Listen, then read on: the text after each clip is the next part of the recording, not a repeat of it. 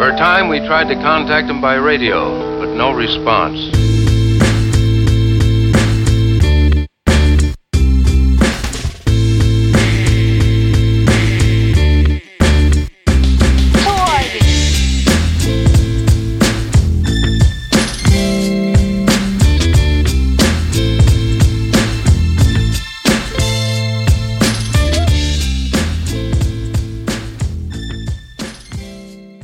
Welcome, everybody, to episode 12 of the Dumb Marks podcast. This week's episode is brought to you via Zoom, since that bitch COVID came through. And we have new recommendation of a stay-at-home order here in Pittsburgh, where we're recording. So nice to see you guys via video Zoom chat. How's everybody doing? Doing well. Pretty good. Doing good. Welcome back, Donald and Jason, for another episode. Yep, we brought the brothers of chocolate back to do a run-in on this episode's podcast. I mean, I think they're the brothers of destruction, seeing as the Undertaker's, final farewell is this weekend. Right. We'll see if it's a final farewell. Who knows? But that we can get into that later on. So, everybody's week go okay, good, getting ready for Thanksgiving and excited for all that shenanigans that's going to be upcoming with that festive holiday. We shall see, given the circumstances. Given the circumstances, right? Yeah. There's I guess COVID came out and canceled all holiday plans for everybody this year. So no, not supposed to have family gatherings and everything else. I understand it. Stay safe. We got to get around. Got to turn the corner on this at some point in time. So yeah, I know myself. I'm ready for Thanksgiving on my end. That's my favorite holiday. Chris, I know we touched on this last night, but I'll throw the question back to you and then to Donald and Jason. What are your Thanksgiving Day plans? Are you, as far as like eating goes, are you fast until all the food's out on the table and then you go big and get a huge plate? Do you snack throughout the day and get a plate, take a nap, come back, get a second one, and maybe, a snack before bed at night? What do you guys do as far as consuming food on Thanksgiving? Usually, so whenever I was growing up, it used to be we'd get up and then we'd go down to my grandparents and hang out with them for a bit, and then we'd go to my aunt and uncles for dinner. Unfortunately, with all three of my grandparents are no longer with us, so we eliminate that stop. But so now I get up in the morning. I usually just have something very light for breakfast, and then I try to save off for dinner. We usually eat around like 4 o'clock, so it is a little bit later in the day for some people to eat Thanksgiving dinner. But we'll usually get over to my aunt and uncles. We'll have some appetizers, deviled eggs, things like that, and then I'll usually eat a plate there, take a nap, come home, and then have my second plate once I'm home. How about you guys? Normally, I just wait till all the food's done and I go real big one time. Okay. Well, normally I'm at work, so I have to dig in the pot while they cook and then eat what they have at work and then come home for my leftovers, which is the better part of Thanksgiving food. Yeah. Leftovers. The leftovers, agreed. I'm more. I'll get like a light breakfast in the morning. I'm usually up at 6 o'clock getting the bird in the oven, so at that time I'm cracking open my first alcoholic beverage to slow and steady wins the race as far as drinking goes on Thanksgiving Day. Back in the younger years, I used to party hard Wednesday night, and you'd wake up right at noon kickoff for the first football game, so you skip breakfast. Like I was, hangover meal was the actual Thanksgiving dinner that absorb all that alcohol from the night before. I'll go light throughout the day, maybe a snack or so, and then get a plate or two after all the food's out on the table with that. Real quick, because I got some, I know we got some other stuff to touch on in the intro here with different things we saw from the week for ourselves. What is your best and worst side dish for Thanksgiving? Worst is green bean casserole. I'm not a fan. I don't know anybody that really likes it except my sister. That's like her mandatory must-have every Thanksgiving. Probably my favorite, it's not really a side dish, but it's my favorite thing about Thanksgiving was my grandmother used to make mushroom gravy. You know, that it was just basically I would make my plate and then it would be smothered in mushroom gravy. So that's always been my favorite thing about Thanksgiving. All right, Donald, Jason. Mine will be mac and cheese is the best for me. I love it. And the worst is probably cranberry sauce. I never was a big fan of cranberry at all. Okay. Mm-hmm. All right, Jason. I'm gonna go mashed potatoes for the best, stuffing for the absolute worst. The absolute worst.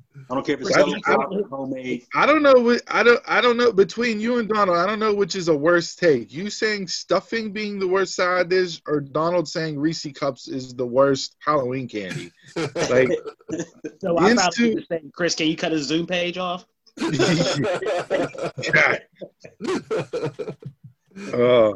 It's funny.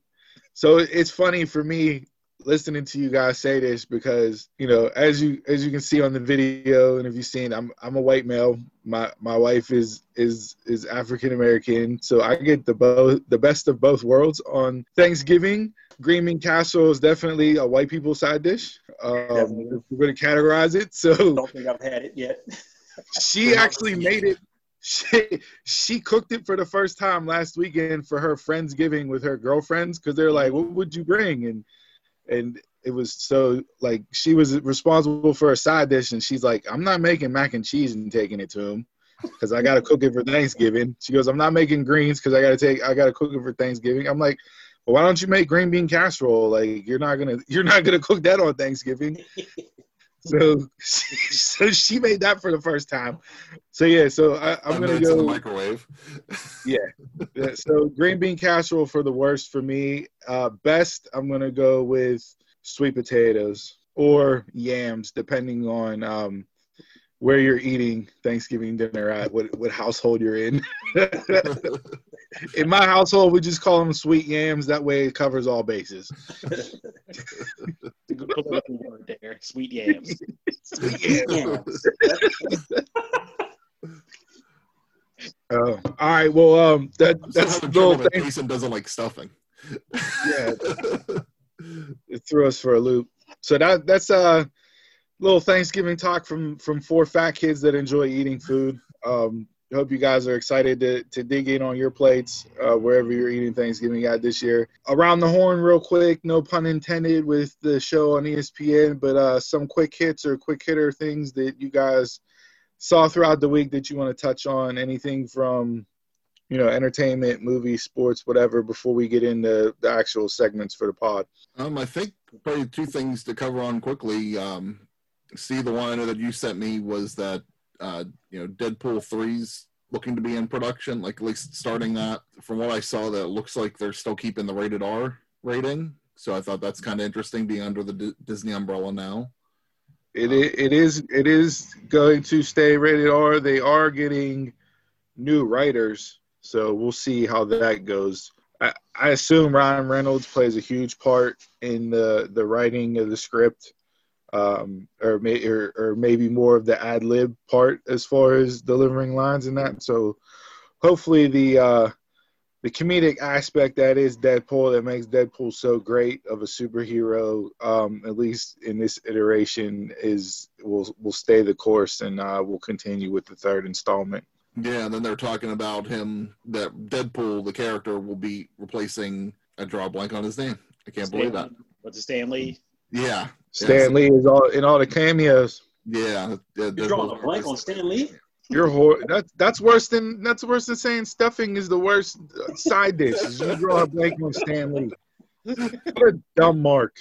I'm going to blame it on my lack of sleep last night, but we'll see. It's definitely my old age. I'm definitely inherited my father's memory, but so that would be interesting to see how they do Deadpool's cameos in the movies. I'll miss the Stan Lee cameos, and I thought it brought like that little bit of comic relief in the movies, especially on some movies that necessarily wasn't always a comedy. It'll be interesting to see what they do with it. Donald, Jason, you guys got any quick hits or things that caught your attention this week? No, can't think of anything. Riveting information from YouTube. What? I said riveting information from YouTube. What are we having these guys on for? Jeez, oh man. Look, if you're looking for game systems this holiday season, don't try. Yeah, Just give up on that. yeah, that's the big thing now. I guess the PS5 and Xbox is like toilet paper at the beginning of COVID. They're selling it for 10 times the price online because people are buying them up. That too. If you're the adult jagoff that has no kids and you bought like 7 or 8 PS5s and 7 or 8 Xboxes to try and make a profit, go punch yourself in the face because you're taking potentially a Christmas gift away from kids. Like, come on, let's use some common sense here, dude. Like, you don't need 10 PS5s and 10 Xboxes to try to make a buck. You don't like capitalism? That's a different podcast. We're not going to go there. We're not going to go there. All right. Yeah, I just seen a guy on Instagram. He had 31 PlayStations. Like what? Like really? Come on, dude. 31. That's ridiculous. Yeah, but he's charging $1,200 for each of it. That's insane. Like, all right. Well, to a couple of things for me that I saw this week just to get the train back on track here. Christmas is saved. Thanksgiving is saved because Charlie Brown Peanuts will now air on TV. The voices of the public were heard, and Apple TV's partnered up with PBS, so those shows will air on television like they have for decades and decades. Did they specifically hear you? Your hot take? They did. I sent them specifically to Apple TV's headquarters. Jagoffs. I can't believe they did that in the first place. But anyways, we got what we wanted. They're back on television. Yep. Charlie Brown's Thanksgiving will air tomorrow night at 7:30 on PBS. So that's Sunday as we're recording this Saturday for you folks out there. So that's one thing. Chris, I know me and you have been talking about game shows making a comeback. Yep. It appears that an Uno game show will be coming from the people that do The Price is Right. Interesting. So, I haven't heard that yet. No. So it'll be interesting to see. Uno is one of those games, again, depending on who is in your household and who is playing, the rules with Uno have changed. People have even gone back to Uno directly and told them that they're wrong with their rules on how the game's supposed to be played. So I'll be interested to see how that translates over into in the actual television production of the game show. Yeah, because usually that's a good game to play, whenever you've had a couple drinks with your friends and really test the limits of your friendships with all of them. Yeah, Uno Monopoly, will test the limits of friendships, and then I'll have to throw spades in there as well. If you're a bad spades player, we might not be friends anymore. So how does you win on a game? You underbid or cut me in the spades. Like if you bid 5 and we end up going 10 because you don't know how to count books, we're gonna have issues. So how do you end on Uno on TV? I don't know. That's what I said. I'll be interested to see how how it comes out forever. It ends when one of the contestants leap over the table and punch the other contestant. That's how it's going to end. And then just real quick, the last thing in the intro that I wanted to touch on that I thought was pretty cool for us, considering where we live at in Pittsburgh. The Seahawks quarterback Russell Wilson will be an executive producer for a football movie about the 1950s Braddock Tigers. So if you're from Pittsburgh, more importantly, like the Mon Valley region, around the areas where we grew up at, you for sure how much the steel mill and the steel industry impacted this area and region. One of the steel mills that's closest to us is still operational and still up and running. My father worked there. A lot of our dads worked there. A lot of dads of our friends worked there. So it's been an integral part of the community, and I'll be excited to see this movie about that team that had the nation's longest winning streak. So if you really think about it, that's pretty impressive that a team from Braddock, Pennsylvania, put together the longest winning streak in the nation. So excited for that. We'll see when that comes out. Hopefully it'll be done well. Are they filming in Braddock? None of those details have came out. They just kind of, made the announcement that the movie will be made and that, Russell Wilson is going to be one of the executive producers on it. So I'm sure as time goes on, we'll get more and more details that come out about it. But again, just something that's interesting for our community that, that we grew up around being put into a major film production based off of people that we probably know who had relatives that played on that team in the 50s. I want to be extra. And be an extra, yeah. Be an extra. You can be the water boy. You can be the water boy and serve them Crystal Light water like you do Crystal Light beer. Jason's gonna be the breakout of the star of the movie. Yeah.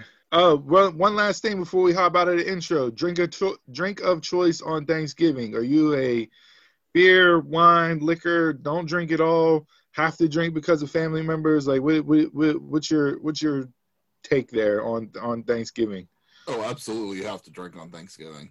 Right. I mean, it's a family gathering, so you need to drink a little bit more, right? Usually for me, it's wine. Oh, a little wine connoisseur. So we're good. I just stick with pop or juice. That's it. Pop or juice. I'm glad you said pop and not soda. You're from Pittsburgh. Pop's the correct pronunciation of that Soda. particular item. I'm from the. Look here, y'all are just like touching all my nerves. On this call. I hate stuffing. It's soda. Is that there's some DC in you? Is that what they call it down there? It's soda down there. Get this dude off the show. This guy. All right. I don't got nothing else. We ran this intro way too long, but get ready. Enjoy the rest of the pod. All right. Welcome to this week's edition of Bell to Bell. Another busy week in professional wrestling. We pretty much got to the point where when we don't know where to start, we start at the beginning. So what do we want to talk about from this past Monday on Raw, if anything? You can all talk about that on SmackDown because that's where everything went.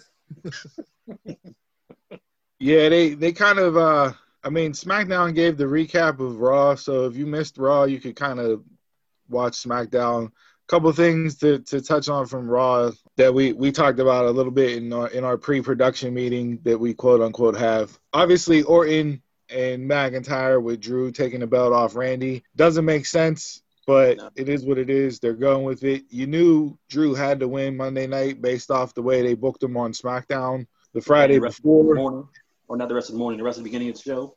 No. Yeah, he was the entire show on SmackDown last Friday, and if he would have went into Monday Night Raw and lost to Orton, it would have been like just the worst booking ever. So you knew Drew was going to win. Sets up him and Roman for Survivor Series, and we can touch on that when we get into SmackDown. Other quick hitters from Raw, Ricochet potentially joining Retribution. Although Ricochet makes sense for Retribution, I don't see him joining Retribution. Again, WWE with the poorest booking of Retribution anyways. There was about a two-minute tweet put out by the members of Retribution, and it was on fleets on Twitter. So Twitter kind of got their own version of IG Stories or IG Live this week. That was the big upgrade to Twitter, and they're calling it Fleet. So, but there was a fleet of the members of Retribution where they went through and gave their reasoning as to why they've joined the group.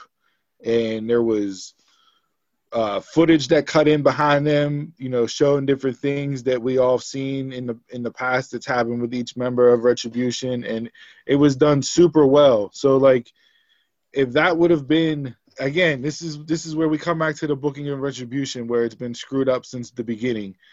But if these video packages and these tweets and promos that are being done on social media were actually the booking and the rollout for the group, they would have a completely different view on this group, and they'd be taken way more seriously. I agree. Yeah, it's WWE booking, and they've just done a horrible job with Retribution. All right, and then go ahead, Donald. I said, and that's why Raw is like it is. Yeah. I don't watch it. We did see a change in the women's Survivor Series team due to an actual injury. So Mandy Rose is actually injured. Not sure exactly what the injury is. I believe it's an arm or a shoulder injury. So they wrote her and Dana Brooke off the Survivor Series team due to injury and replaced them with Peyton Royce and Lacey Evans. If you guys want to hear a breakdown more on Survivor Series and the predictions, go over to our YouTube channel and check out our Survivor Series prediction show that we did. That'll be out before Survivor Series, so you can go back and catch more of a breakdown here on Raw and SmackDown that we go into a little bit in depth as we're picking that card. So let's go from Monday night. We'll just jump over to Friday night because SmackDown last night was the tie-in for Survivor Series. What jumped off the page as far as SmackDown goes? Did you guys enjoy the show? What do you think overall? I don't feel like a whole lot jumped off the page other than the Roman Drew McIntyre contract signing. Yeah. I felt like that was the highlight, in a way, the highlight of the night. But honestly, SmackDown really didn't make me that interested in Survivor Series. Like, for being the go-home show to the pay-per-view, I didn't feel like it really... There wasn't much to tie into Survivor Series. Yeah.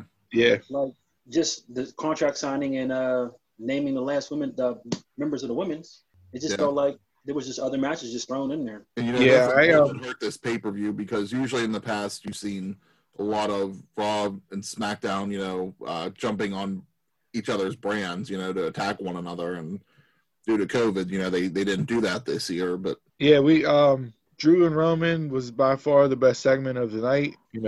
I broke this down on the Survivor Series prediction, but Roman, like I said, he just continues to be on fire and hitting on all cylinders. Everything from the littlest thing of sitting actually at the head of the table last night to his promo.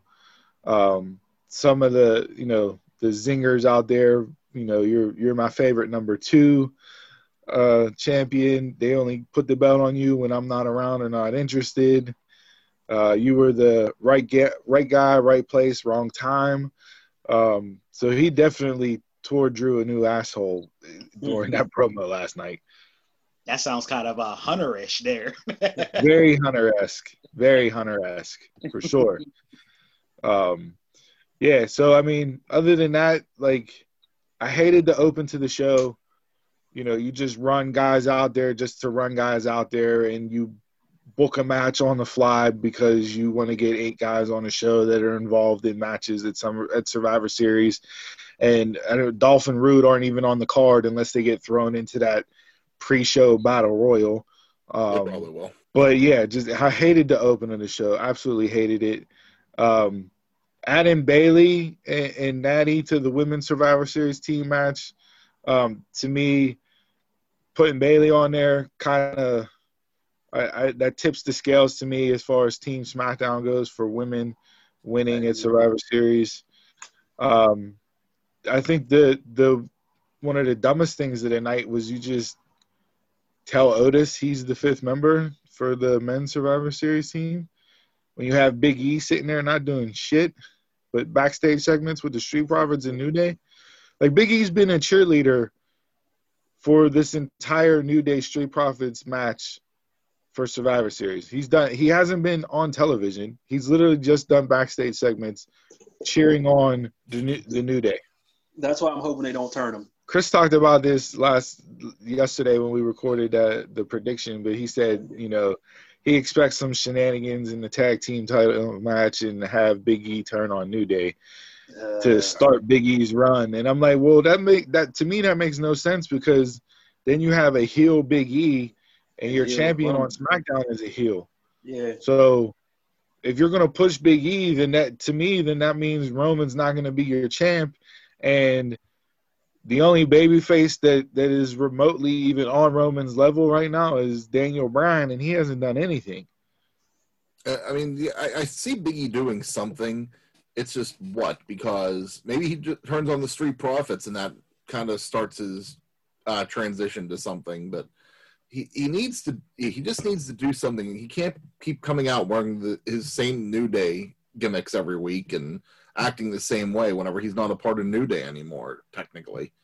They need to do something different to his character. It's the same thing that we've said about Roman, now that he's the tribal chief instead of the big dog. He spoke to that on Talking Smack one day. He was like, I've done it the other way, and look where it got me, like when he was heel. Yeah. I've been a heel before. Look where it got me. I'm out here just having fun, doing my thing. Let's try this out. So I'm just. And with that, you become. It goes with that. Say that again. And with that, you become R-Truth. I'm just out there having fun. Next thing you know, you're 24/7 champion. I get it. I can understand, why they started New Day, why they're together, why he acts that way. But yeah, I mean, if they're gonna push him as a main eventer, because they did it with Kofi, so it's not like the New Day hinders him from being champion. It's just he doesn't have an identity other than that. And if you're not going to keep them together, what's the point of still giving him that identity? True. All right. Well, I don't think we need to go any more in the WWE main roster. Like I said, if you want a breakdown for predictions for Survivor Series, go to the YouTube page, check out the video. Let's bounce around the rest of the wrestling world here, and I guess go ahead. I do feel like this is Vince's "I told you so." For what? Roman and McIntyre, his two top guys. Yeah. So people online were like, oh, this is what should be the main event for WrestleMania. Why are we getting it now? And there has been no build to this, and they're doing this, yada yada yada. Like I said last week on the pod, if you're gonna run Drew versus Roman for Mania because Seth is going out on paternity leave to be with Becky, maybe you work out something that Drew gets traded to Raw or to SmackDown, and they run the angle there, and they have Roman and Drew. But I mean, Chris, you said yesterday you saw them two whenever they faced off at Mania in Dallas, and the crowd was dead for them. Now it's a different scenario. They're both different characters than what they were for that match. So reaction-wise, maybe different. Roman, yes. Drew, no. I still think Drew's the same character he was 2 years ago. I mean, it all was just a different elevation of that character. But yeah, I mean, I think all three of us were there in New York for that WrestleMania, and I think we all had our bathroom break during that match. Yeah, it was a bathroom break. Yeah, the crowd was dead on it. The crowd didn't care about the match, and I think Jason hit something on the head. I feel like COVID a lot's been Vince being like, hey, no fans, I'm doing things how I want to do them. And that's why, luckily Roman worked out. I think Roman worked out because this is who Roman wanted to be the entire time. This is how he perceived himself being on the main roster. It's more towards his FCW NXT character. Yeah. So that's why I think it worked out, because he's comfortable in this. He's in his groove with this. He knows how he wants to say things, how his cadence wants to be, how his look wants to be. Like, he knows all that because he's, in his mind, he's gone over this time and time again, whether it's, driving the shows or flying in planes. Like, he has this vision of himself, of this character, and that's why he's knocking it out of the park. I don't know if writing the promos for him, or if it's just that he's getting better at promos, because when he was just, Shield member Roman, coming out cutting a promo, you could tell he was memorizing it and just spewing it out. His promos have gotten so much better. So whether it's, him actually cutting the promo now and it flowing because it's his cadence, like you said, it's so much better. No, I told you last night when we recorded, Roman Reigns talked me into wanting to watch a match on a pay-per-view. He's never done that before. That right there goes to tell you that he's hitting on all cylinders with what he's doing. All right, that's enough of main roster. Let's jump over to Wednesday night. We'll get into the Wednesday night wars here with AEW and NXT. I guess we can kick it off with NXT. Go ahead, shoot. What do you guys got for NXT from Wednesday night? The Rhea Iho match was amazing. I like that match a lot.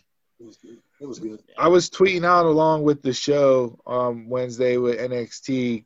Chris, you were following Dynamite Live. I was a little concerned because they had Balor, making this announcement and everything else, and Io and Rhea, when they said that the match was next, I'm looking at the clock and I'm like, so wait, this isn't the main event of the show? And Yeah, then I didn't like that, but and then as entrances came and that, I'm looking at the clock again and I'm like, it's 9:36. Like, are they only going to give these two like 10 minutes? Like maybe 15 with a commercial break? Like this match is deserves more time than this. Like put this match on for an hour and let them go at it. But I mean, it ran up to 9:56, 9:57 before the bell rang with Io winning, and then Finn hopped in and did his thing with McAfee and Undisputed Era. So the Rhea Io match was by far, like you said, it was the match of the night for sure. Those women bring it. I mean, Rhea's ear, I'm interested. I heard like that she had to get some pieces of her ear like cut after the match, but yeah, that was sick. Yeah, I mean, great visual. Like you have Becky standing in the stands with the bloody nose. You have Rhea feeling the blood and then wiping it across her cheek. Like that's a great visual that you can maybe harken back to depending on where she goes in the upcoming year. I didn't like the beginning of the show. The finishes for the first match and second match were just I don't know, sometimes NXT, the past couple of times I watched it live, the finishes have been kind of shitty. Like you had a blindfold match that wasn't even a blindfold. It was a pillowcase put over their heads. And then they take the pillowcases off and they fight each other without the blindfolds on. And then the match just kind of ends. Like, I don't get it. That seemed like they're getting like a little bit of main roster into their creative now. The storyline, they're creeping into like that unnatural territory. Like, you'll need that. Yeah, I don't know if it's Triple H becoming a little bit more like Vince or if it's the new writers on the show, but yeah, you can definitely tell that COVID's hurt NXT a bit, especially because you figure whenever they first moved to Wednesday nights and did 2 hours, they did rely a little bit more on the UK talent. Yeah, I don't know. It just, like I said, it was just some things that were off. Obviously the big announcement, War Games, December 6th. I was hating on the Candice LeRae Shotzi. I'm like, you start a feud by breaking a tank? Really? This is what we're going with? And then after the announcement was made, I'm like, oh, a tank, War Games. The tank is the logo for War Games. Okay, now I buy it. It completely makes sense. I love the women's 4-on-4 War Games match, although we don't know who the fourth member of Team Shotzi is going to be. But I love Team Candice right now with what they got going on with those 4 women. Who do you put up against Io now? So I was thinking, to me, I think Rhea, because she's feuded with Raquel, is going to be the fourth member for Team Shotzi. Okay. So you'll have Shotzi, Toni Storm, Ember Moon, and Rhea, that's one hell of a team. And then you have Candice, Indy, Raquel, and Dakota. So that'll be your 4v4. So I brought this up, talking it over with my cousin. TakeOver. So NXT TakeOver War Games, right? You'll have the men's War Games match. You'll have the women's War Games match, right? You'll have the triple threat for the North American title, which will be Johnny, Priest, and Leon 1-2-3 Kid Ruff. So you'll have those 3 matches, right? And then other than that, Ciampa and Thatcher will be your 4th match, potentially. I don't know who else. Like, do you have an NXT TakeOver where you don't have your women's championship and your men's heavyweight championship defended? I think you got to have one or the other. We don't know if Balor's cleared. He didn't get to say. And Io just beat Rhea, and there's no other challenger set up for her. And War Games is on the 6th. Mm-hmm. So in 2 weeks, they have absolutely nobody prepared for Io. So right now, you have 4 matches. Well, what we think would be 4 matches. For that card, NXT TakeOvers are usually 5 matches. So I don't know what that 5th match is going to be, or if Io's even on that match. Yeah, I'm going to say probably not, just because the War Games matches are going to take up some time on that card. So with 2 of them being there, that's probably going to be a good half of your card right there. So I could understand if they didn't throw in any title matches just to throw them on, not give them any build up. And I'd actually rather not have them just throw on a title match. So you only go with, say, those 4 matches that I ran off. Yeah. I don't know, man. The men's take the men's war game match is going to be 40 minutes itself because they were for a good while. They're not full. You got to play. You got to put Finn, not put Finn in it, but have him have its presence somewhere, even if it's after. Yeah, he was teasing some cover art this week of picture of him, AJ Styles, and Adam Cole as the club. So I don't know if that's just him throwing that out there just to be Finn and stirring stuff up, getting the internet wrestling community up in a buzz. But he's thrown that one out there before, so yeah, it's him just trying to be, that mark online. But it was interesting to have Finn bring back Undisputed Era. Obviously, this was done to make Undisputed baby faces. Mm-hmm. Like, clearly they're baby faces now. No longer like the tweener heels or dickhead heels. They're strictly baby faces now. So, but yeah, we'll see what goes on with that. Interesting to note. Anything else from NXT you guys want to talk about or bring up? No, I think I'm okay. I'm good. All right, let's move over then to the show that actually stole the night on Wednesday night and put an ass whooping on NXT in the ratings war. Upwards of 250,000 more people watched AEW over NXT as far as total numbers. But if you look in the breakdown and the data of the ratings and quarter hour markers and demographic and so on and so forth, it was an absolute bashing of NXT on Wednesday night, which may make me a little worried if I'm Triple H in the group, because you announced one of your biggest male stars coming back for a major announcement and you booked your strongest women's match as the main event and you didn't draw at all. Yeah, that's a good point. I didn't look at the breakdown of the ratings at all, so I don't know if NXT ratings ticked up at all with Rhea and Io and Finn at the end. But I felt like AEW was a strong show. A little weird that they're building up now towards Winter is Coming, and so that's the take on Game of Thrones. I didn't see Game of Thrones. I didn't have HBO. I don't know, Donald, Jason, if you guys watched Game of Thrones. Mm-hmm. Great show.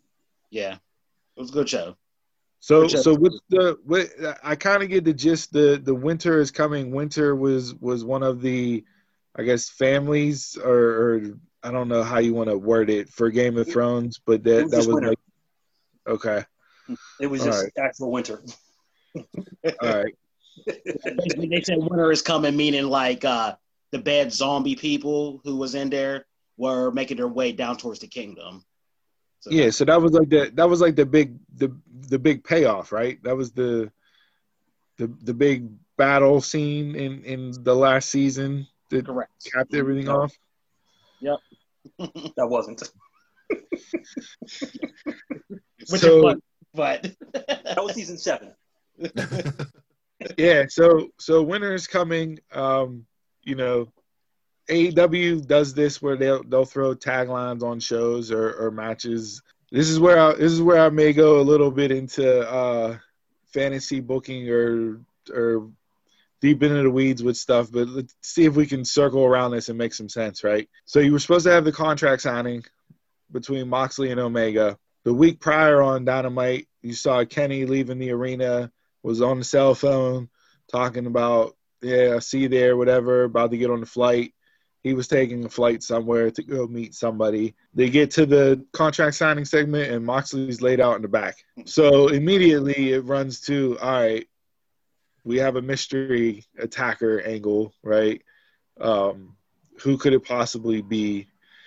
And I'm going to throw this out here. This has been rumored to be, but I'll take the rumor and kind of make sense of it. So potentially, maybe, possibly, highly unlikely, but the person that could be brought in to be this attacker would be Kenta from New Japan. It would make sense, seeing as he has the briefcase for the United States Championship title shot. Not only that, but he is in Bullet Club. Kenny is back to being the cleaner. He ran Bullet Club as the cleaner.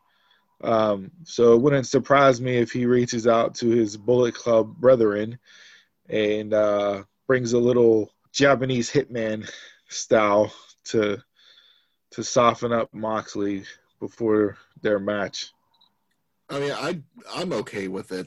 I think everybody has said since the very beginning of AEW is there going to be an AEW New Japan partnership, and it hasn't happened yet. But I know Kenta's here in the States wrestling, in their LA Dojo show every Friday. So, you got to do something with Moxley for that title. He hasn't done anything with the title since COVID, so they're going to have to do something with New Japan for that. And this is the perfect opportunity, I think. He even said in his promo too, he was like, "I'm a champ on 2 continents." Yeah. If you don't know about him being the United States champ for that would have never clicked in your head. Yeah. Mm-hmm.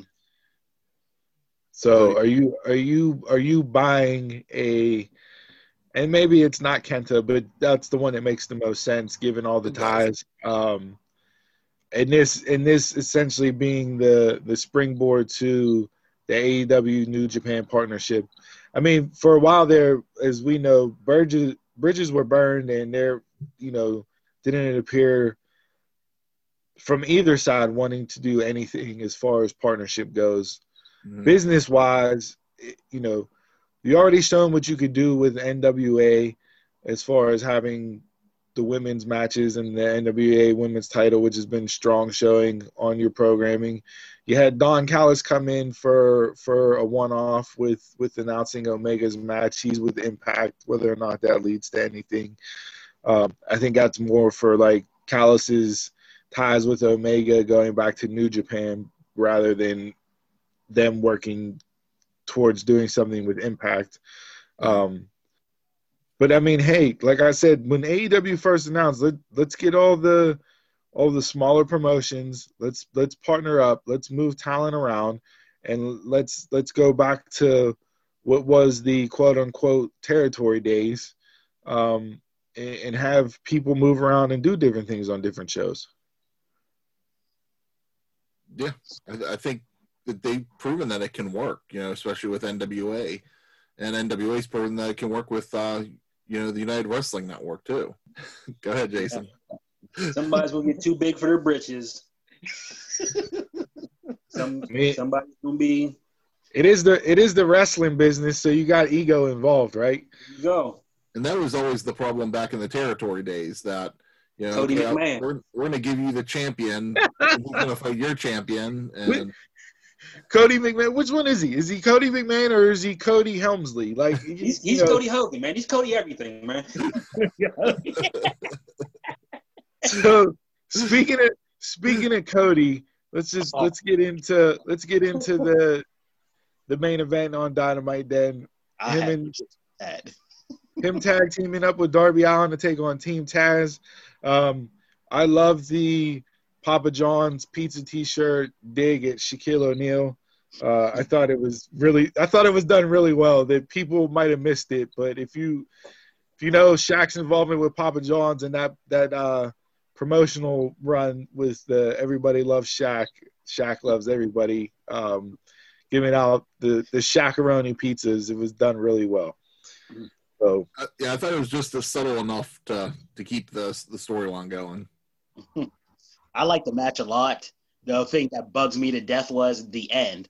Like, you just crown a new champion, and he gets pinned while you have Cody Hogan just outside the ring just looking in. I was like, there is no way you can pin the champ like this fast. I was like, nah, man. I don't. I hear what you're saying, but because of the punishment and how the actual finisher was applied to Darby, I don't think it weakens him at all. Like, that could be setting up that maneuver to be one of those ones that are like a one-winged angel where you know you're not going to kick out of it. You know what I mean? Like, It's very protected. yeah. So, but the match, like you said, the match itself, I felt was tremendous. Like it was perfect for a main event spot. We get the swerve at the end with Will Hobbs joining Team Taz. I don't know if you guys thought that's how it was going to go down. I didn't know it was going to go down this early. Figured it was going to go down, but not this early. Yeah, I thought we were still going to see a few weeks more of teasing. I thought we might have actually seen maybe a little more teasing, not him just coming out, but maybe trying to like make it look like he was going to join, then decide from there. But it's what I expected. I'm really interested to seeing what they do with Will Hobbs. I think he's supposed to be in action next week, so maybe he'll actually get to show off some of his talent. Yeah, I was high on Hobbs since I first watched him on Dark and the matches that he put on in the beginning part of COVID and what he's done. I think adding him to Team Taz is great. You see AEW. This is where like that the New Japan aspect comes into AEW, where you have a ton of factions and a ton of people in those factions, so you can move matches around, rotate tag teams together, do triple threats together. Maybe you get a trios titles at some point in time, like you have in Lucha Underground or that's in New Japan, based off of the people and the factions. But no, great addition. I think putting him with Taz is great for him being as young as he is. He can learn a lot from Taz. And Ricky Starks and Cage, say what you will about each of them, but to me, those three will fit the mold of a Team Taz and what they're trying to do with that. It's nice to see Taz working with, Cage is a little experienced now. He's been around for a bit, but it's nice to see he's still I think Cage is still a little green. So it's kind of nice to see Taz working with three guys that, that are young and hungry and could possibly. You mean like what do you mean by green with Cage? Like his ring work is green, or I think so. Yeah. I don't think he's green in the ring. Like he's been all over wrestling. He has. I just think that there's still some room for improvement with him in the ring and on the mic. Mike as being on the mic with him. I'll give you Mike Wise. Like even going back to Lucha Underground. Whenever I first saw Cage and really got into him, he was never really great on the mic there either. His stuff is being a big some bitch that can do high flyer moves, because he started out as a smaller guy but built his body up over time and just never lost the moveset. Mm-hmm. I think the star of the group and the one that's gonna shine the brightest over time is going to be absolute Ricky Starks. Yeah, for sure. Dude, just Biracial Anderson Cooper. What's that? Biracial Anderson Cooper. Yeah. What?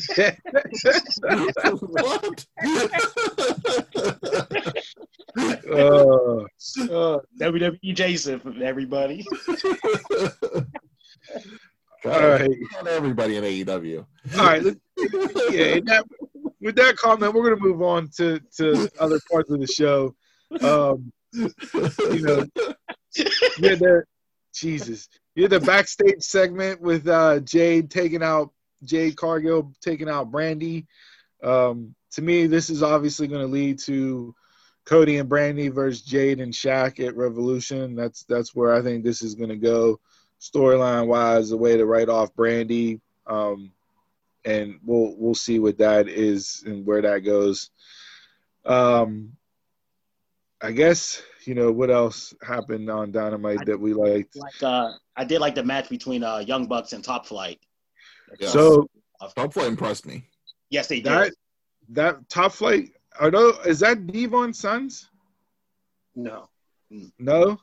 Because I thought Devon's boys got signed to, or they were gonna do. But that's not Top Flight. That's a completely different I don't team. think those are these guys. Yeah, I think Devon's boys are going to have a dark match. I think. Okay, all right. Then I was off because JR bringing up the training tie-ins with them and who they trained with and everything else. Like they were super impressive. Mm-hmm. Like I think if you were to compare them to, say, Private Party, because both have wrestled the Young Bucks, as being an unknown team, we saw that back in the beginning of the tag team tournament when AEW first got started, and Private Party pulled the upset. But to me, like, Top Flight felt more of a team that belonged in the ring with the Young Bucks for the first time than Private Party did. I agree with that because they look more polished. I mean, they really impressed me. Not saying that Private Party isn't good or anything, but to me, like, if you just look for first match on the big stage, I felt like Top Flight belonged in there more than what Private Party did with the Young Bucks. And I mean, you figure a year ago, whenever that match happened, everybody thought that was just going to be a squash match for the Young Bucks because they were gonna move forward in the tournament. So I don't think anybody had Private Party winning that match. And, right. So that was like that nice shock out of the tournament too. But I thought Top Flight was good. It would definitely fit the Young Bucks style. They definitely meshed well together in the ring, and I think we'll see them again on Dynamite. But I wouldn't mind seeing a street or a Private Party match versus Top Flight too. So they had the run-in with Angelico and Jack Evans afterwards, beating up Top Flight. And if you put those four dudes in a ring together with what Angelico and Jack Evans can do, that has potential for some major fireworks that will be like, holy shit, what did I just see happen in a wrestling ring? Yeah. Yeah, definitely. No.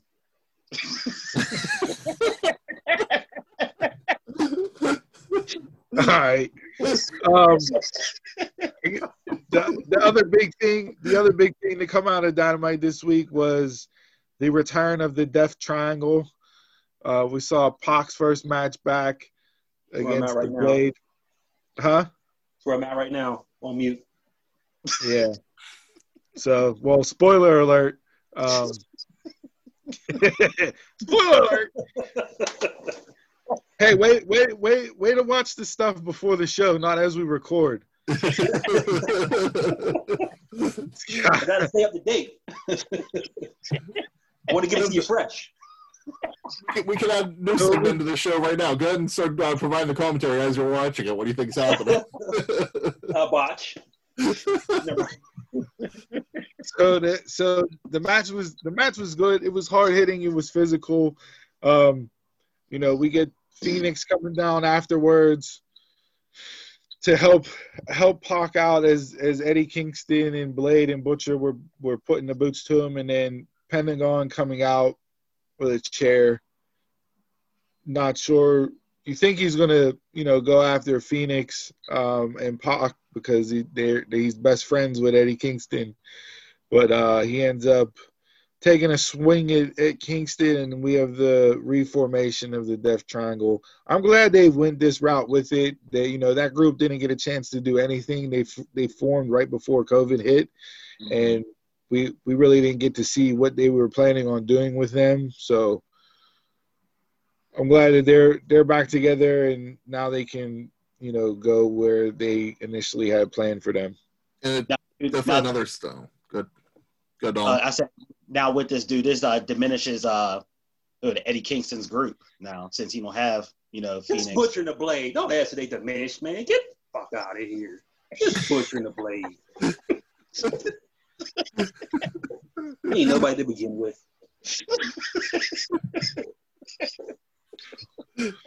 WWE Jason coming in hot.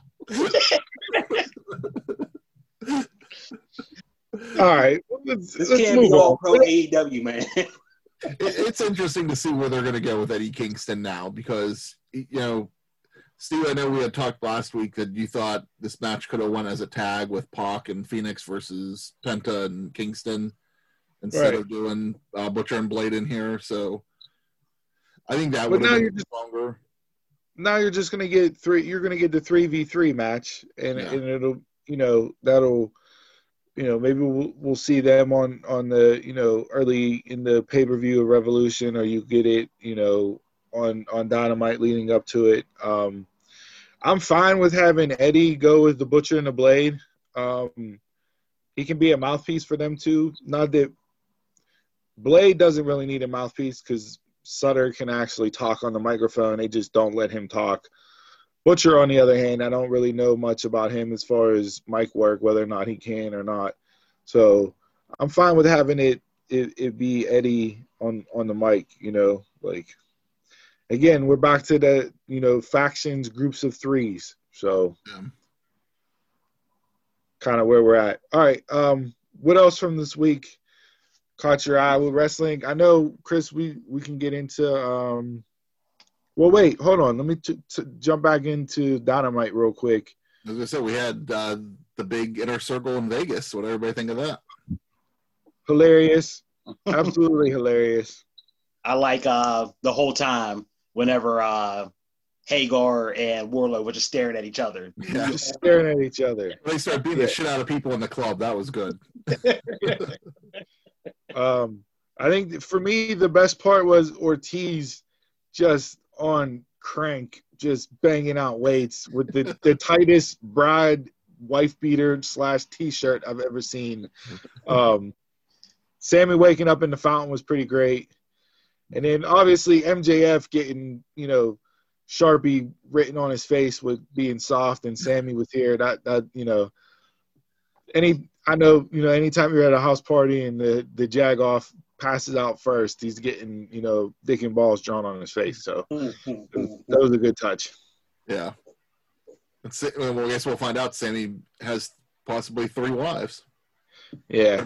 And one out of the 3 had their back to the camera. So we're not, who knows who that might be. That could be a nice surprise.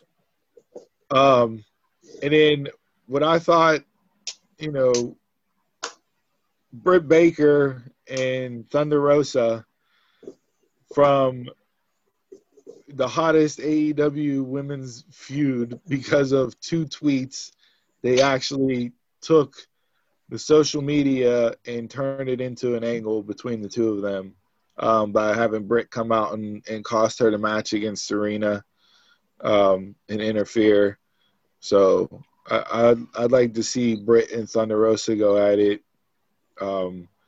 Britt Baker debuted a segment on Dark this week called The Waiting Room, where she interviewed guests, and obviously the waiting room, she's a dentist. There's the pun there.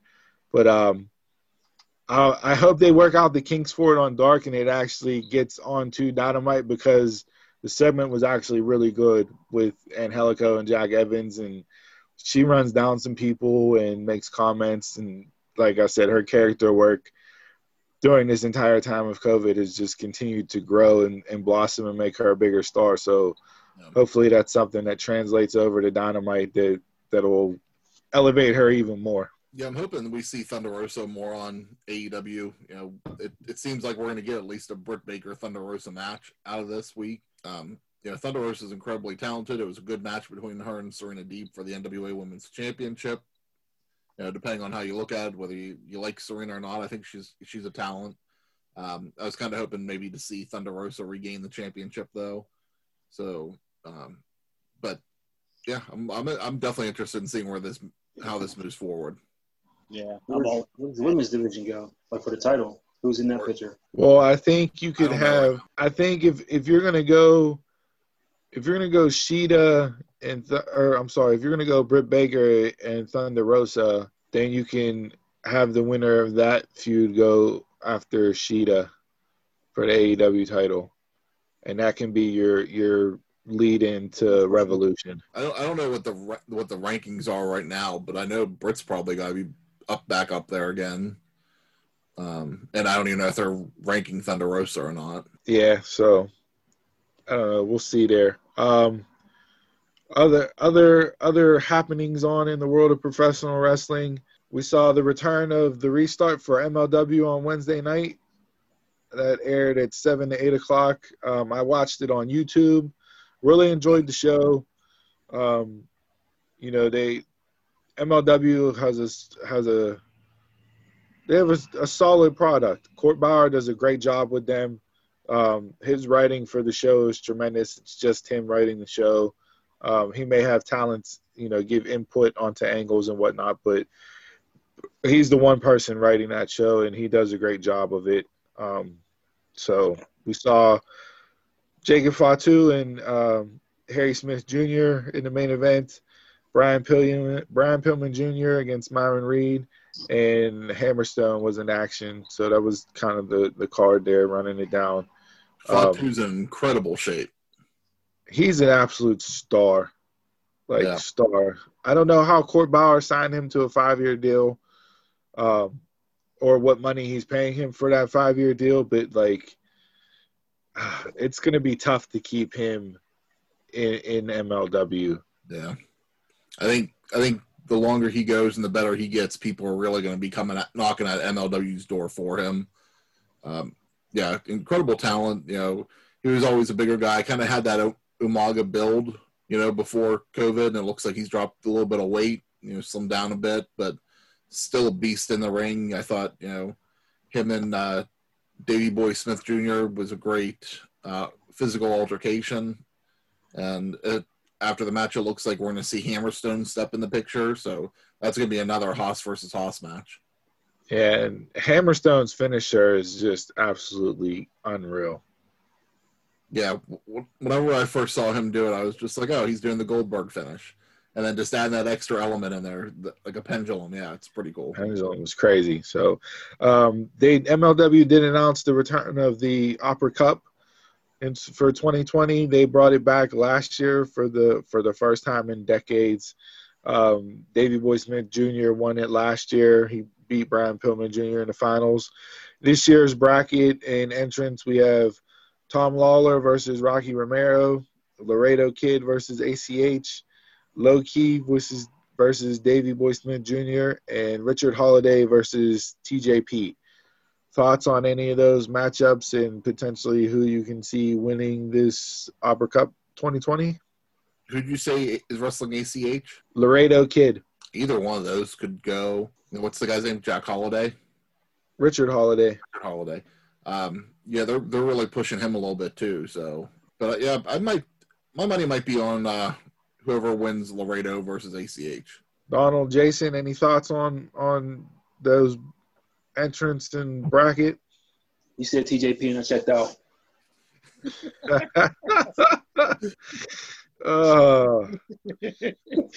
I say ACH. I haven't seen ACH fight in a long time, but I'll just give it to him. Yeah, I'm hoping they don't go with Low Key or Tom Lawler. Even though those have been main event people for them in MLW, I think it'll be a good way to promote somebody else. So if I'm gonna go with that logic, I'll go with Holiday, being kind of the surprise winner of this, and maybe use it to springboard him into more of a not main event, but an upper tier card person in MLW. Yeah, I didn't watch last year's Opera Cup, but also I'm interested in watching it this year. Yeah, go back and check that out. It was done really well. Tuesday Night Impact, I didn't watch it, but they did announce the bracket for the TNA Knockouts Championship. The tag team belts that they're bringing back, which will crown the champion at their January pay-per-view, Hard to Kill. First match got off this week, and Chris, you said it was Havoc and Nevaeh. Yeah, Havoc and Nevaeh defeated Tennille Dashwood, Emma, and Alicia. Yeah, Havoc and Nevaeh, that might be my team to beat. They're two big girls, and they're sturdy and they can get it done in the ring. Yeah, I think the intrigue with this is who's going to be Jordan Grace's surprise tag team partner. Yeah, they had TBA next to her name in the bracket. A couple of teams I didn't recognize, so not really sure who the women are that are a part of those teams I didn't see before. Rosemary and Taya, I could see making a little bit of a run at it. But yeah, I think Jordan and the TBA is where most of my intrigue goes towards for this tournament here. Because she could run the tournament herself, be like Matt Morgan back in the day. Champion. Yeah, that could be. I didn't even think about that. But yeah. I'm looking at the bracket now, and it looks like Jordan Grace and whoever her partner will be in the same bracket as Havoc and Nevaeh. So Okay. If So our partners in names yet? yeah, Just hers. Yeah, they're still just looking. They're doing like a backstage thing, like where Jordan keeps looking for a new partner. Will she be the one man or one woman tag champ? Well, if you would have listened, Donald just said that instead of watching the show that you should have watched before we reported the podcast, you jag off. We're trying to do research. I'm looking at the Knockouts tag division. You're not. You're looking at knockouts. You're not looking at the knockouts tag team division. Let's keep it real. Way to put me on blast. Jeez, oh man. Yeah, That's his research. yeah. Oh, This one I like her Instagram stories. I think I'm gonna go with her.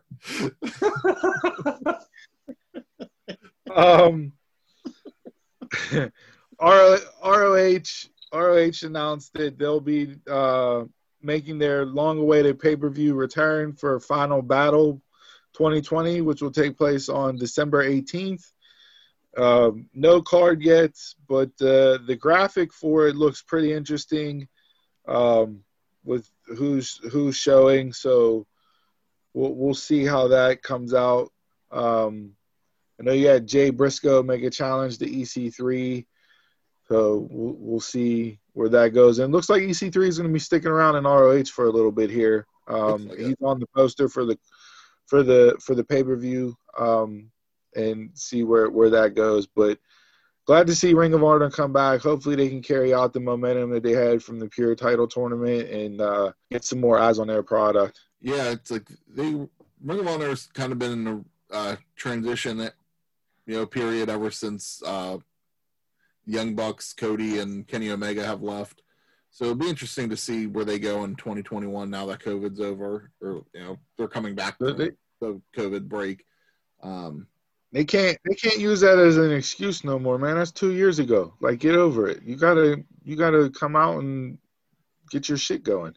Yeah, I think it was just one of those things that they just weren't expecting, and they weren't prepared for it, and they I don't think they still are. Everybody got to evolve with the with the virus. Yeah. It's time for them to. All right. I know we went long here with wrestling this week, but a lot of stuff going on. Anything else that jumped off the page at you guys as far as wrestling goes around the horn? Quick hitters. Did we talk about that tag list? No, not yet. We're gonna wait until the official magazine top release. 50 until the official drops where it's all 50 tag teams. They only put out the top 10, so. Okay. We'll wait. Don't worry. We'll have plenty of time. That'll be a separate show. That'll be a separate special episode to get into that because, there's a lot to get into and unpack with that list so far, and it's only the first 10 teams. So, anything else? No, I'm good. Undertaker joined TikTok. And we'll end the segment on that. That was this week in Bell to Bell.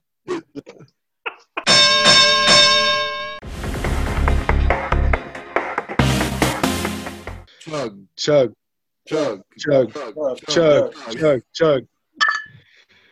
This week's Drink of the Week segment is brought to you by a poorly performed intro because we're doing this on Zoom and it sounded as if we're already drunk. So take that as you may. The stay-at-home orders have caused a little delay in technology, so that intro was not as clean as it normally is. So this week we're gonna go double fist and bring you 2 Drink of the Week reviews. Since we're coming into Thanksgiving, what better way than to review 2 drinks, considering that the amount of alcohol normally consumed to deal with family members is twice as much as you would regularly drink. We have a Harpoon Dunkin' Pumpkin. We did that in regards to pumpkin pie for Thanksgiving. And to stick with the sweet dessert theme, we're also doing Yuengling's Hershey's Chocolate Porter, coming out of Yuengling Brewing Company out of Pottsville, PA, the oldest brewery in the nation. So, Chris, what do you want to do first here? And Donald and Jason are on this drink of the week, but again, due to stay-at-home orders, we were not able to split our beers into fours. So, unfortunately, they will not be able to give a sip and review for either one of these two beers. Maybe we can get their reviews at a later time, unless they have something at their house that they want to review now and just add it into drink of the week via virtual edition. I'm just here for support. There you go. So we got it. We drinking, Jason? Say what? What flavor of Crystal Light are you drinking? I am drinking pink lemonade. Raspberry lemonade, matter of fact. Here's a life hack. If you don't like beer, put Crystal Light in it.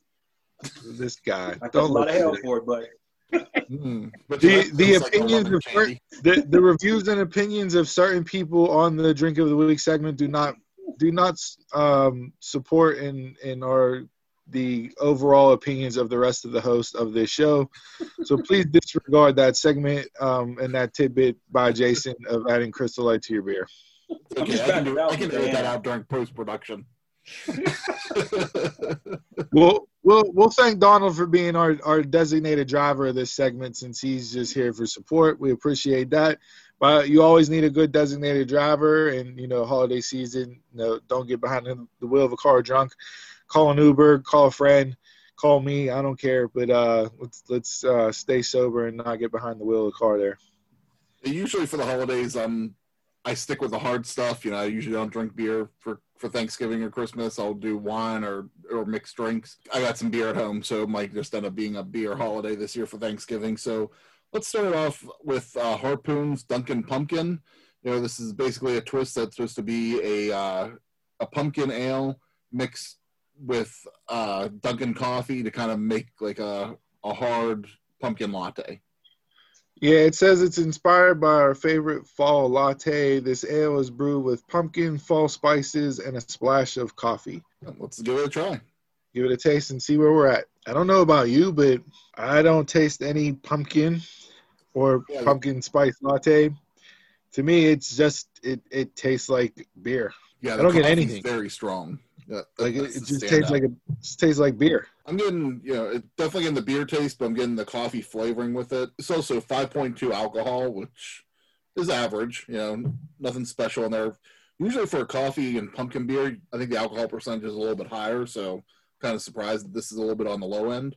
But I agree, I'm not really getting too much of the fall spices or the pumpkin flavoring. No, I mean, I like the bottle. Love Life is written on the bottle.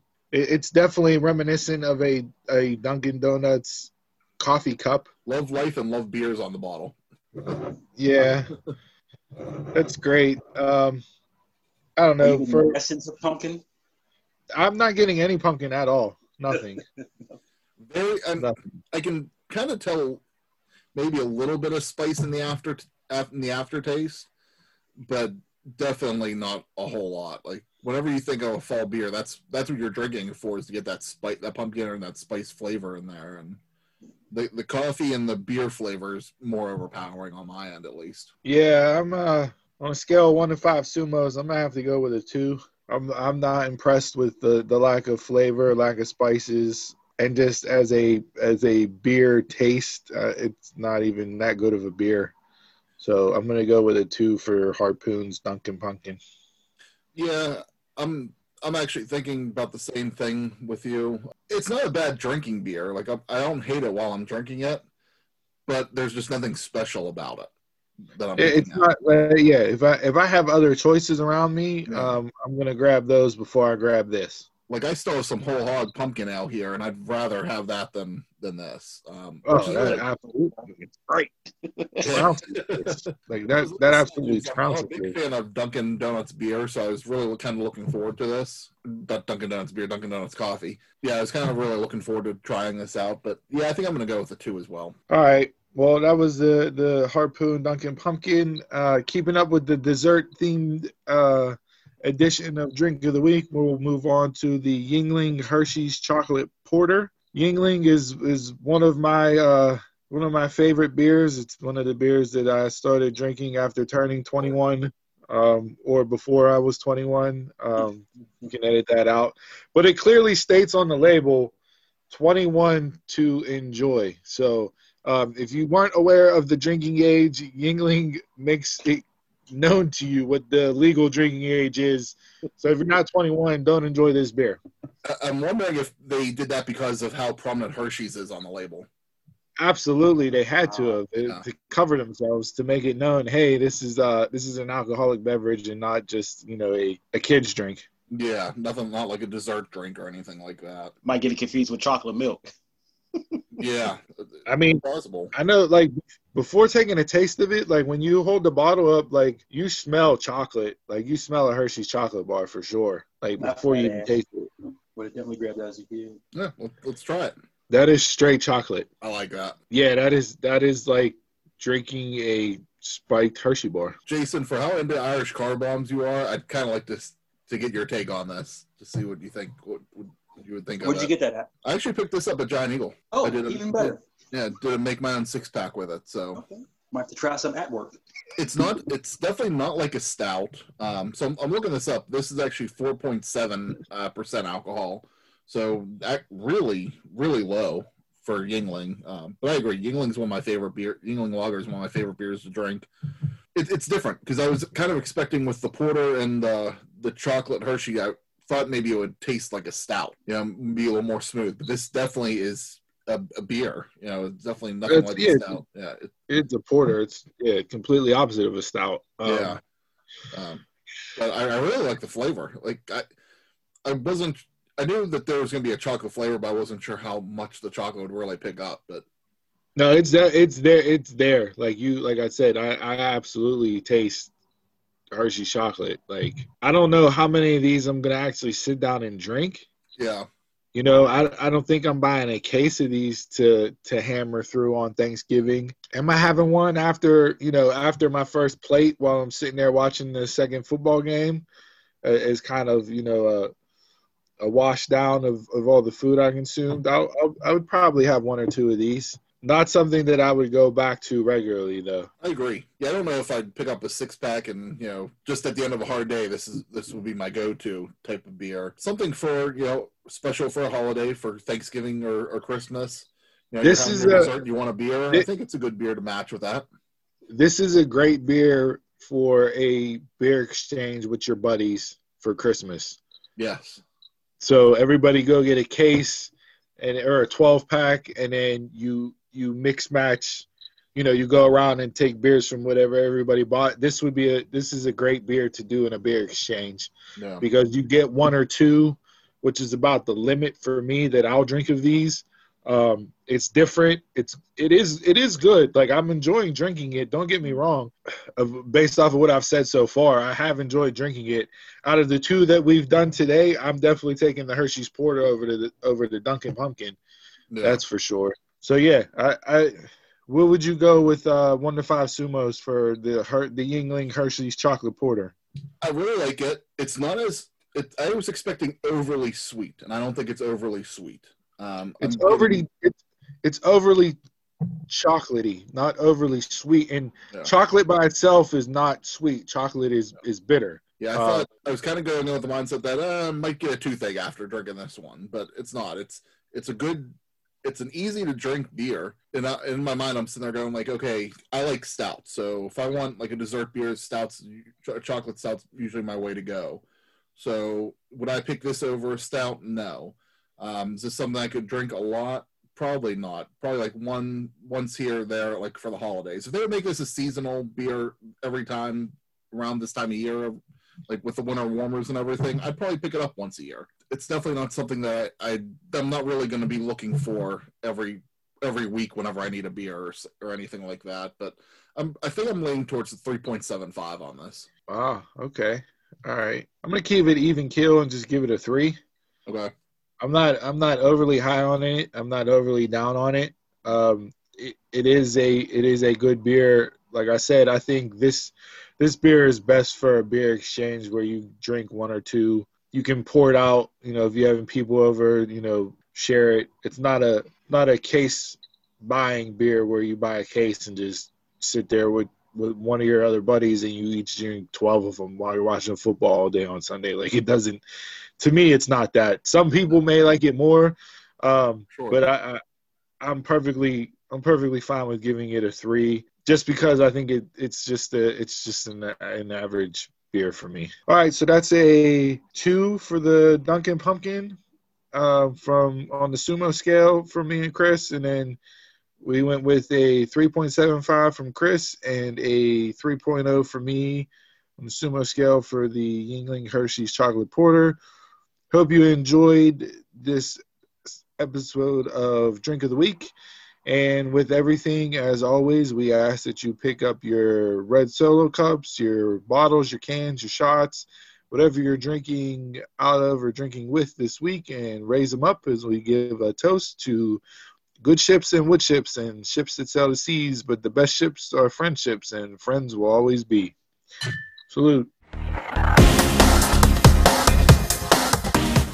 All right, this week in sports, folks, we got a ton of stuff to get into. For it being mainly football-centric this time of year, there was a lot going on this week in other sports as well. I guess we'll jump into the NBA draft that took place on Wednesday night. I was flipping back and forth between that and the NXT AEW shows, so I wanted to see who were the first 3 to 4 picks based off of those names that went. And it looks like Michael Jordan is so petty that he drafted LaMelo Ball just to beat LeVar Ball for talking shit in one-on-one. And if you don't believe me, go back and listen to Michael Jordan's Hall of Fame speech, and that'll tell you how petty he actually is. Yeah. But I guess the big news, besides all the trades and player movement, free agency kind of sparked off last night. So we've seen a bunch of people move different teams. The Lakers made a deal to get Dennis Schroeder. They also they're going to sign Montrezl Harrell away from the Clippers, but they lose Dwight Howard to the Sixers. Like, there's people moving all over the place. Oklahoma City Thunder, you don't know who's on their roster and how many draft picks they have. The only thing harder than that is trying to solve the math problem in Goodwill Hunting. Like, I have no idea who's on their roster right now. I heard something that they have like 13 picks the next 2 drafts or something. It's insane. Like, that is crazy. It's like 13 first round draft picks over the next couple of years or something like that. It's nuts. Like, we'll see what they end up doing with all that draft capital and everything else. Like, I don't know. But, yeah, so that's interesting to see where everybody's going, how things are going to shake out. James Harden's trying to push the trade out of Houston. Apparently him and Russell Westbrook went out based off of who the owner of the Houston Rockets supports politically. We won't get into that, but just interesting to see that he's demanding a trade specifically to the Brooklyn Nets, which makes no sense if I'm Brooklyn. Not at all. Not enough. Not at all.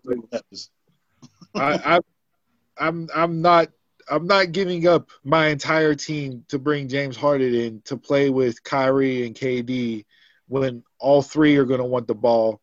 All 3 are going to take the last shot. Like, to me, those 3 don't work at all. No. And James Harden is not going to change up his game from shooting 45 times a game to taking 20 shots and going from averaging 30 points a game plus to 22 points a game. He's just not that type of player. He's not going to do it. Or coming off the bench. Yeah. And then Klay Thompson, thoughts and prayers go out to him. Missed all last year with a torn ACL, and it came out on draft night that he now has a torn Achilles in his right leg, so he will miss all of the upcoming season. That's got to be rough. You rehab an entire year to get back from an ACL tear in your left leg, and then now you tear your right Achilles. So who knows if we'll ever see Klay Thompson play basketball again. Achilles injuries tend to be the death knell for basketball players. That's why it's so interesting to see how Kevin Durant looks coming back from this year. But yeah, just really bad break there for Klay and Golden State. They'll probably just tank the season and try to get a lottery pick again. No, they drafted Wiseman, which was a good draft pick, and then they also made a deal. They brought in Kelly Oubre, so they're not going to necessarily just sit on this year. Steph's back, Draymond's back. They're making some moves. So will they be like top end of the Western Conference contending for a title? I don't think so, not without Clay. But you know they might make the playoffs and get a late lottery pick, mid first round selection, just because of how good Steph is and what he can do. Mm-hmm. Baseball wise, I think the biggest news that I saw was Robinson Cano got suspended for the entire 21 season after testing positive for PEDs, per Jeff Passan from ESPN. Cano was already suspended 82 games for previous PED bust, and somebody that was supposed to be a top-end star of the sport whenever he was younger, he's really just turned into being a PED punchline at this point in time. Yeah, he's consistent. Consistently on the juice is what he's consistent on. And look at his career. He was at the Yankees at the top of his game. Then he wanted that $300 million contract and with the the Mariners, and it just The Mariners. hill from there.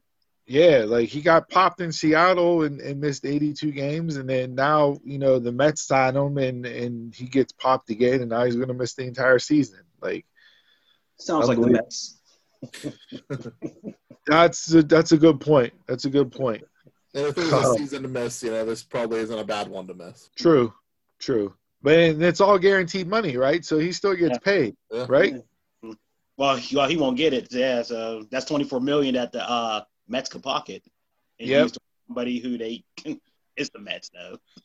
Yeah, it's the Mets. I saw the Pirates tweeted out this week. We have the best ballpark in all of Major League Baseball, and I tweeted back, hey, how about you try putting a Major League team on that best ballpark in Major League Baseball, because the beauty of the park has run its course. Yeah, 20 years later. 20 years later, nobody cares about the damn park no more. We want to see a Major League team out on the field. It's been 20 years? Yep. Yeah, Almost. 2000. Yeah. Damn. Yeah. I think they opened up the 2001 season, I think. 2001. So. Yeah, 2001 season. Mm-hmm. So, And I think the naming rights are up for PNC Park this year too. You might as well do the Point Park baseball. They'll fill it out more. unreal. Obviously, college football, NFL football going on this week. Good Thursday night game. Yeah, the COVID season. I think 15 college football games were canceled again this week. Florida State one. Sorry, go ahead. No, yeah, I was going to say Florida State and Clemson this morning just canceled because a backup offensive lineman tested positive, and they landed in Tallahassee, and they couldn't agree on whether or not to play. So that game got postponed and canceled. I keep saying it every week. I don't know how we're going to get a legitimate 4-team playoff to crown a national champion because of the difference in total number of games that all these teams are playing. Yeah. But, I mean, we'll see. The games that are on today, Bedlam's tonight, Oklahoma State, Oklahoma. That'll be a good one to watch. I think my game of the week, game of the day that I'm most interested in is Wisconsin and Northwestern. We'll see. Both teams are undefeated, although Wisconsin's only played twice. That's due to COVID restrictions, them missing games. I think Wisconsin may be the real deal this year, not just your typical Wisconsin team that looks good and then gets blown out by Ohio State. And Ohio State's playing Indiana right now. So those are 4. Oh, yeah, I forgot. That game kicked off at noon, right? Yep. Hopefully Indiana shocks the world and beats Ohio State today. I would love nothing more than to rub it in the people's in Columbus's face that they lost to Indiana. Yep, I would love that. I hate the Buckeyes. I think if you can't finish or if you out of the running, just quit football this season. Just drop off the season if you can. Yeah. Just drop off. Yep. So moving on to the NFL, interesting week in the NFL with some stuff that came out. DeAndre Baker, I don't know if you guys are aware of his story. The former cornerback from the New York Giants, first-round pick, got accused of armed robbery over the summertime, and it came out that the lawyer was the attorney was extorting these people, and charges weren't real, so he was cleared of everything. Listen to the timeline of this dude's past year. Like, you think 2020 has been bad with COVID, but he was a first-round draft pick in 2019, played all 16 games for the Giants, accused of 4 counts of armed robbery, cut by the Giants, cleared of all charges, opposing lawyer charged with extortion, and now he's signed with the Super Bowl winning Kansas City Chiefs. So you want to talk about, like, coming up smelling roses after he just pulled a Williamson. Williamson. Well, he might have came up better than Williamson, because now he's not accused of 4 counts of armed robbery. But I mean, I guess if you were playing for the Jets, you would want to commit 4 counts of armed robbery. So, yeah, social media handed him a new one. Right after that happened. Yeah. Yeah. That's why you never want to just automatically say somebody's guilty and jump to conclusions and pound somebody, into the dirt, because you don't know all the circumstances and everything else. And it's easy nowadays to just hop on Twitter and shoot out a tweet automatically, bashing somebody. But here in this case, he really, legitimately did nothing wrong and was being extorted, and it cost him his career and everything else. So I'm glad to see him getting, a chance to play in the league again. Good for him signing with the Chiefs. I mean, we'll see. Hey, the Chiefs look like they're really trying to make a run at running this thing back to back here. So I did see ESPN put out a list ranking the top rookies, offense and defensive rookies of the year this year. Obviously, Herbert and Burrow topped the list 1, 2. Justin Jefferson, Tristan Wirfs, Chase Young, James Robinson, T. Higgins, Antonio Gibson, Mekhi Becton, and Antoine Winfield Jr. Why is there no Chase Claypool on this list? Inconsistency of the offense. Inconsistency of the offense? They've averaged over 25 points every game this year. It's the highest scoring offense that the Steelers have ever had. But it's been I don't want to say eking them out. It's but he has 9 touchdowns. He has 9 touchdowns, 7 receiving, 2 rushing, and over 500 yards receiving. How are you not on the top 10 rookies, offense or defense, with those numbers? And what's Herbert's record with the Chargers? That's like 2 games.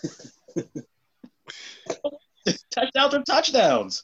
Just like the Steelers are number 1 in the ranking. So, I'd rather have touchdowns than more yards. Yeah, I mean, the other thing that I saw this week, as far as Steelers biased and list coming out, Chris Sims put out his top 10 quarterbacks in the NFL right now, and Ben Roethlisberger is not on that list. I saw a stat saying he's never had a single MVP vote ever. Never has had one MVP vote. And people were like, well, neither is Russell Wilson. And it's like, okay, but Ben's been in the league longer than Russ. 2 championships. 2 championships. Has been a part of a 15-1 team. 5,000 yards. Yeah. So, I mean, the fact that he's never received 1 vote, like you said, there's some major Steeler hate. I love it, though. Keep it coming. Don't put us on any list. Yeah. Cam Hayward's the worst. I don't care. All that stuff is going to be pinned up in locker rooms, and we can have at it. Let's go. Doesn't matter to me. Care less. Let us fly under the radar. I'm okay with it. I watch every single sports show after the Steelers win, and it's just last week they didn't even make any shows. No, it's undefeated. They made 2 shows. They're 9-0, the last undefeated team in the league. If the Patriots were 9-0, the Chiefs were 9-0, the Colts with Peyton Manning were 9-0. Aaron Rodgers and the Packers are 9-0. That's what you're leading your stories with. Mm-hmm. Chiefs had a bye week, and Pat Mahomes got more talk. That's crazy. That's crazy. But like you said, keep it under the radar. Let's go. Jacksonville this week. I feel like Minshew's out. He's out. Minshew. No, what is it? Luton? Lutton. Yeah. Lutton? Yeah, Lutton. Listen, Ben Roethlisberger all time against the Jaguars is 5-5, I believe. Tomlin is 4-4 as a head coach. The Jaguars traditionally always play the Steelers tough. Even going back to like their heyday with Mark Brunell and Keenan McCardell and Fred Taylor and Nature means. like they just always play the Steelers tough. So if I'm a betting man, I may take the Jags plus 10.5. I don't think the Steelers cover because that's what the Steelers do. So I might take the points. Wasn't it the Jags that beat them one time, all on defensive on pick sixes? Yeah, that was 2017 season. And they held them to like under 100 yards on offense? Yeah, that was a regular season game. Yeah. Yep. That happened. Mm-hmm. Yeah, so hopefully we go down there and get a win and keep the ball rolling, but I don't think they'll cover 10.5 just because historically how they play the Jaguars. So UFC pay-per-view tonight, stat card there, Valentina Shevchenko, one of the best pound-for-pound fighters. If you haven't seen anything before or go on YouTube and pull up some highlights of her. She is, last I checked yesterday, she is a minus $2,200 on FanDuel. Her opponent is plus 1,100. So if you have $1 to bet and you want to hop on FanDuel and lay $1 to win 1,100, if a miracle somehow happens, by all means, go ahead and do that. So pay-per-view tonight. The other thing, couple things I saw UFC-wise, Conor McGregor agreed to fight Dustin Poirier in January. That has now been signed. It is official. That'll take place, I believe, January 23rd, I believe is the date for that. Yeah, I think that's what I saw. I'm excited for that. I mean, Conor, whatever you may think of him, he's definitely a draw and brings eyes and ears to the sport. We'll see if he still has it. Don't know where he would go if he wins this fight, who he would fight next, because Khabib's retired. So interesting to see there, but good to note. And then last thing for UFC, Fightful MMA tweeted out yesterday a picture of John Jones, and he's transitioning to move up to heavyweight. He is freaking jacked. Like, I'm talking like I don't even know what you would say about it, but if this is the John Jones that we're going to get at heavyweight at this size, and if he's able to keep all his speed and like doesn't lose anything, dude, I don't know how he doesn't handle the heavyweight division like he's done with the light heavyweight division his entire career. Now, with his history, is that going to be clean? Well, I don't think you get jacked off a blow. Normally that makes you skinnier, right? Like that takes it away. Like, well, he did do that. Plus, he did turning ball or something like that. He got caught with. There was a few things. It wasn't just one. Yeah, because he had all that. I forgot what it was called. Skip it. I'll figure it out. Yeah. So a couple of things. Yeah. I did watch last week. Last Saturday night, I watched the Crawford and Crook fight. Terrence Bud Crawford, does what he does, knock people out. Hopefully, we'll get to see him and Earl Spence Jr. get at it. Spence has a fight coming up, and that's kind of where I'd like to see them go with that, to have the big name fight that boxing is lacking over the last several years. So anything else in sports? Yeah, is it next week Roy Jones versus Mike Tyson? Oh, yeah. Yep. Saturday night, the 28th. Mm-hmm. Mike Tyson Jr., the baddest man on the planet, is going to absolutely kill Roy Jones Jr. See the picture of Mike Tyson with the gloves on that they're going to use? They look like big fishing gloves. Roy Jones Jr. has regretted signing on to this fight ever since he announced that he would take this fight. Like, don't sleep on Mike. Just because Mike's 55, 56, and, you know, he's still that Mike Tyson. I'm going to eat your kids. Like, he's going to come out and want to destroy you. He did That's an what interview he here does. recently, and man, he sounded just as intense as he did in the 80s. Are they wearing headgear? I don't believe so. No? I don't think so. How much are they charging for this event? That I don't know either. I do not know. It's gotta be. If it's not $80, I'd be surprised. Shit. Yeah. We'll look for that Yeah, I don't stream. know. Oh yeah, I am paying for it, but I'll watch the fight. Mm-hmm. So yeah, if next Saturday night you're looking for something, for you young kids out there, go on YouTube and just search Mike Tyson and watch what that man did in a professional boxing ring. Well, you know what's gonna come up first. Well, hopefully. Like the knockouts. Hangover. Hey, him hitting the drums to Phil Collins in the air tonight, like, any games or anything that's catching your guys' eyes for this weekend that you're gonna want to tune into? Just watching this Ohio State-Indiana game. Is there a score of that right now? 7-0 Ohio State. So I do got one other thing to wrap up the sports segment, and I'm throwing it in here, although it is, I guess you can technically call it a sport now because there are professional gaming leagues. So with PlayStation, PS5, and Xbox coming out this week, I saw a thing that posted a little interaction between two guys playing Madden 21. And it's a little message exchange. It says, "You suck, bro." It says, "Sorry, I'm only 11." He goes, "My bad, G. You were really good for your age. Keep up the good work." The guy takes back, "Mom never lets me play. She said I'm too fat. She calls me fat boy." The guy that said that he's only 11 is not 11. He's a grown-ass man. He was like, he said, "Damn, I suck at Madden so bad. I told this guy I was 11 years old." So you got to turn the mic off and everything. You can't. I don't like. I have not played video games in a long time, but I think the last time I did was a New Year's Eve party, which is also my birthday. So I was hammered, and my son had me playing Call of Duty at like 3:00 in the morning, and you know, I died like, I don't know, 99 times, and I had one kill. Like, they were just sniping me from every which way.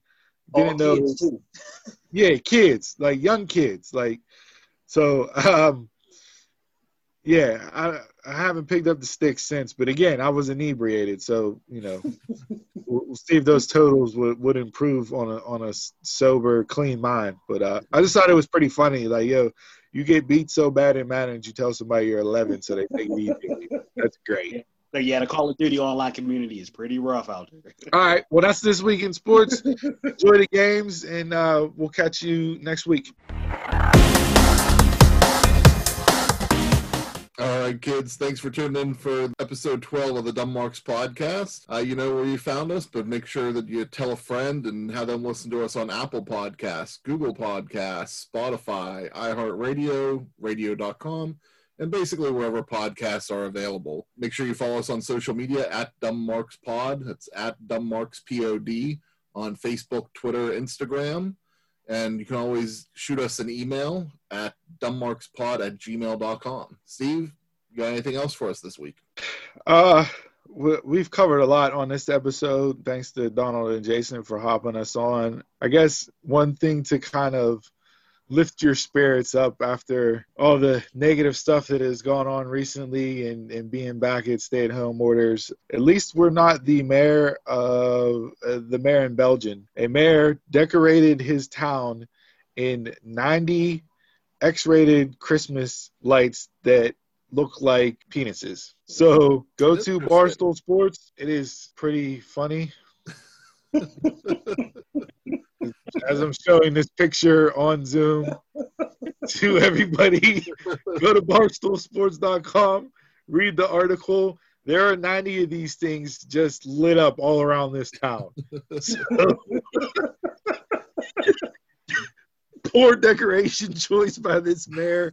I don't think he'll get reelected after this decorating season, but it's a good article. It's funny.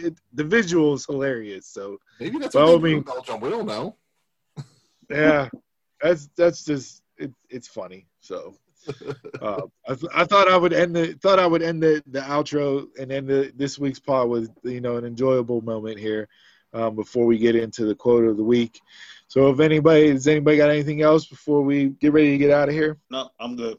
Good here. Yeah, let's do it. All right, so with this being Thanksgiving, this being Thanksgiving week, and this dropping, on Monday before Thanksgiving, and a time to reflect and give thanks for the things we have, I want to leave you guys with this: 3 things you can't recover in life: the word after it's said, the moment after it's missed, and the time after it's gone. So watch what you say, live in the moment, and never, ever waste time. With that, we'll catch you around the way.